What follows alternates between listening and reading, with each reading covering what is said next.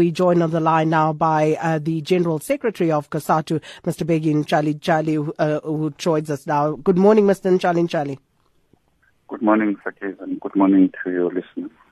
Does this mean that Cosatu is now changing its tune when it comes to the way in which unions negotiate?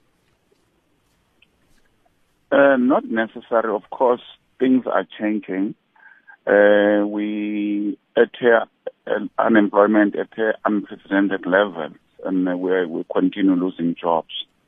The issues that we were raising was the question of balancing the two. That job security is the utmost important things in the employment services that you need to be employed to be able to make your wage claim. So we're trying to raise that consciousness that it matters not to get an increase for fewer people, but at the end of the day, you lose other people that you were together in the struggle for fighting for a higher wage.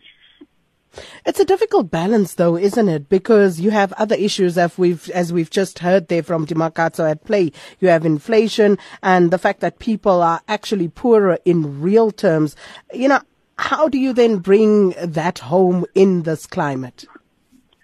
No, indeed, from our collective bargaining conference in 2013, we're looking to a various way of how we deal with those issues. For an example, we're talking about moving away from a percentage across the board increase.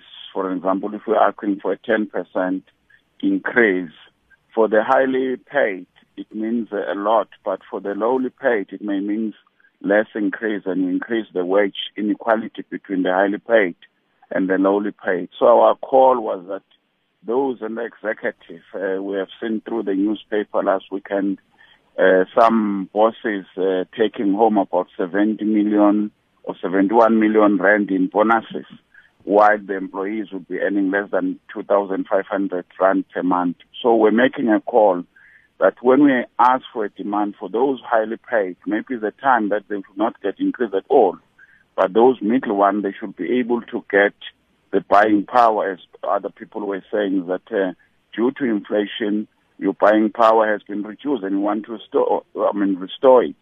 But those who are lowly paid, that's where our emphasis is, that for those who are lowly paid, they should be able to get not only inflation related, but they must be able to get inflation plus. So that is not only the question of restoring the buying power, but in trying to close the gap, to give more power in terms of improving their lot.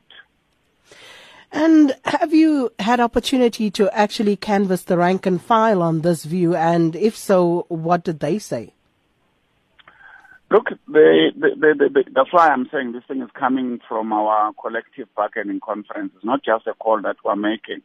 We're reminding people in terms of our previous conference resolution that because of the unprecedented unemployment this time, 8.9 million unemployed. We have lost in the last quarter about 355,000 jobs.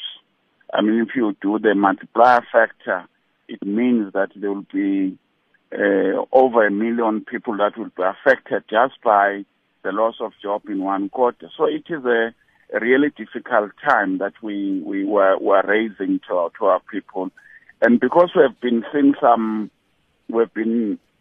long in the field of negotiation, it makes no sense, Sakina, that you put a demand of 20%, but your experience tells you settle at about inflation plus some few percentage on those issues. And said, this is a time when we must be transparent, both from the employers and the trade union, that when we sit in the table, we don't want to have a 6-month negotiations. Let's cut to the bones. Let's be open. Let's be transparent. And during difficult times, we must share the pain. But equally, during the boom time, that's the point we're making. Workers must be able to benefit from the productivity that they might have produced. Well, thank you so much, General Secretary of Cosatu, Mr. Bheki Ntshalintshali, and of course saying that the Federation does not want unions to negotiate increases that will result in workers being retrenched, and that there needs to be a balance between the wage demand and job security.